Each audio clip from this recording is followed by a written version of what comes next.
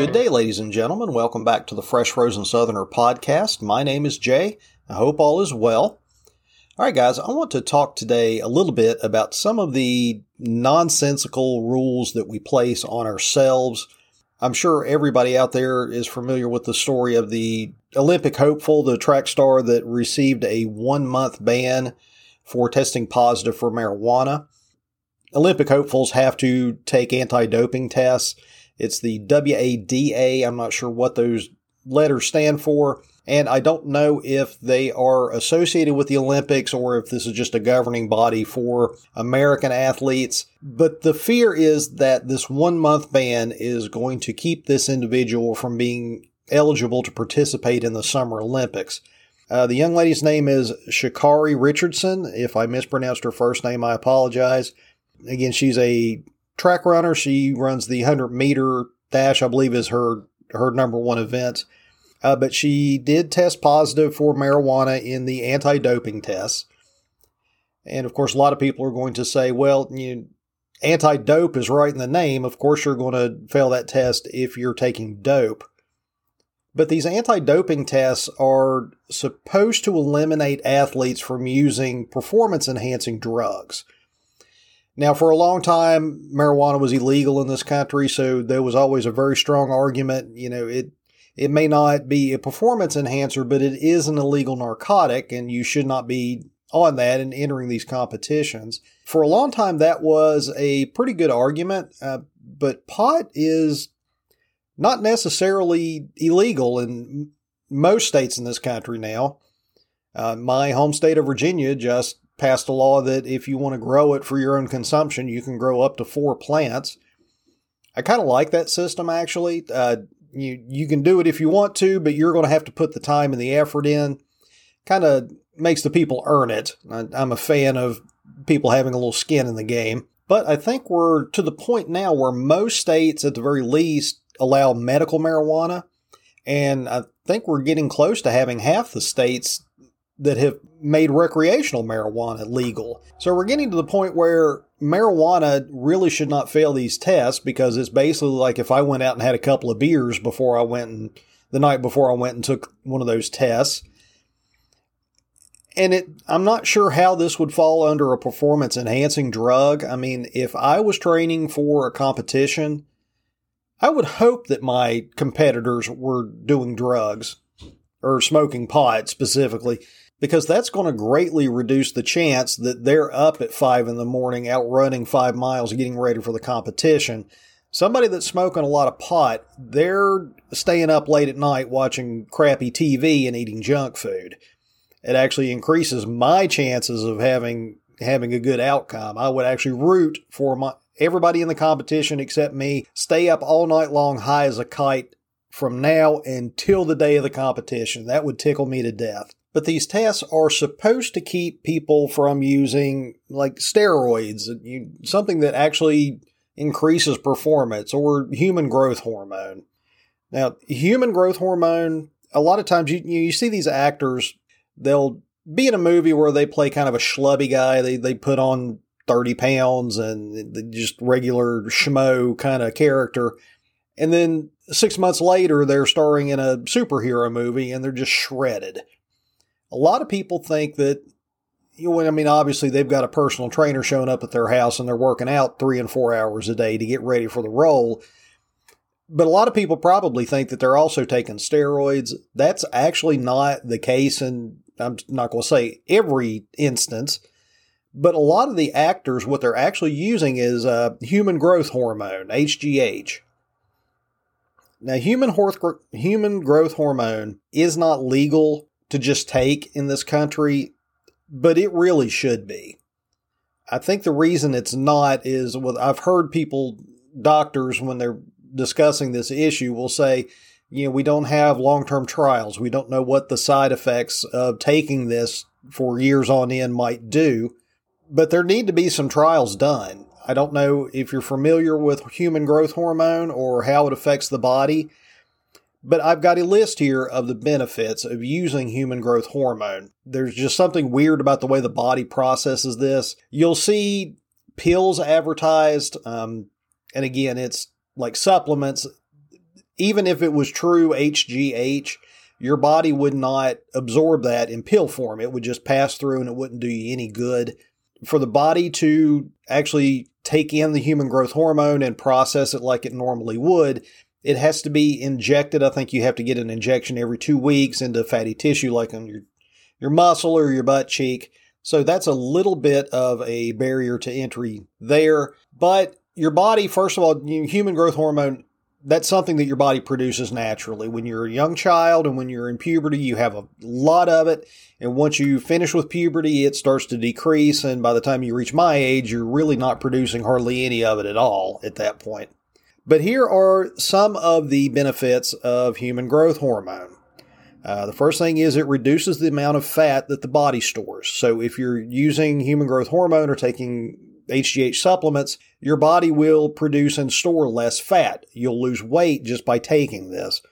It increases muscle mass. That's why actors getting ready for roles will use it, because it allows them to get that superhero body very quickly, because your body is primed and ready to add muscle mass onto your frame. It increases the density of bones. If we could use this, that would help women. It would reduce the number of people getting osteoporosis, and that's going to keep you from getting fractures and bone breaks more. That's a pretty big benefit just by itself. Also, if you were to get a fracture or a bone break, the bone will heal much faster than it would on its own. And the reason this happens is the way that you grow taller as you're a child and going into adulthood. There are cells in your bones called osteoblasts. Now, they don't grow the bones themselves. The body will grow cartilage. And then as the cells of the cartilage get old and start to die, the osteoblasts will go in and convert that cartilage into bone. And that increases the lengths of the bone in your body. That's how you grow. Once you get out of puberty and your HGH levels stop falling, those osteoblasts and the cartilage production drops off a cliff, eventually just stops altogether.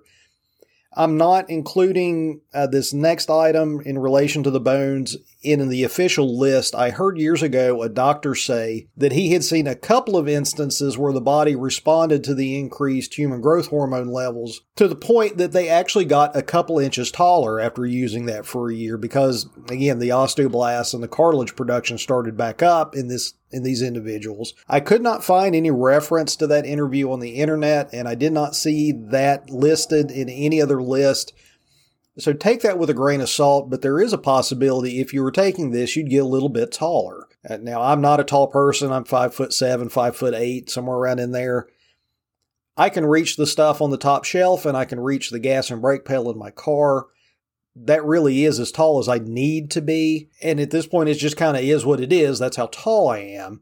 But I don't know anybody that, if they had their choice, would you like to be a couple inches taller? Well, sure, I wouldn't turn it down. It's certainly not something I can't live without, but why not?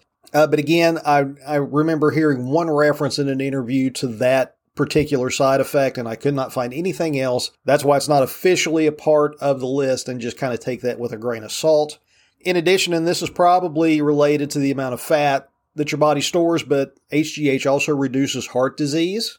It improves sleep health. You'll sleep better. And I can attest, as I've gotten older, I don't sleep as well. Number one, I can't stay comfortable for long periods of time laying still. But I can remember when I was 17, I could curl up on a hardwood floor and sleep for 12 hours, not wake up one time and feel fantastic the next morning. And that don't happen anymore. But HGH improves sleep health in individuals.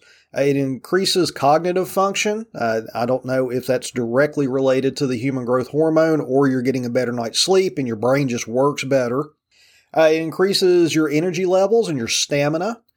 And that goes hand in hand with the increased muscle mass. But, not only will your body produce more muscle, you have more energy, and you can exercise for longer periods of time or do work for longer periods of time.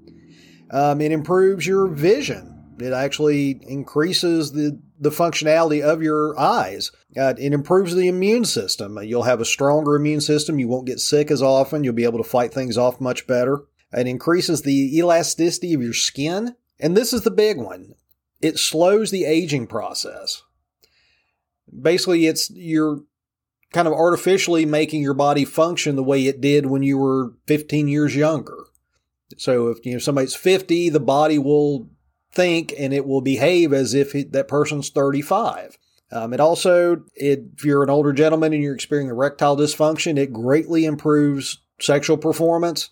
And again, it's just because your body feels like and acts like it's much younger than what it is. And human growth hormone, it sounds like the fountain of youth. And I can't believe that this stuff has not been thoroughly tested and approved at this point. Because just the heart disease factor alone, how much would people taking these supplements, how much would that in the long run save us in our healthcare if people aren't having heart attacks and all the other age-related heart disease that comes about it?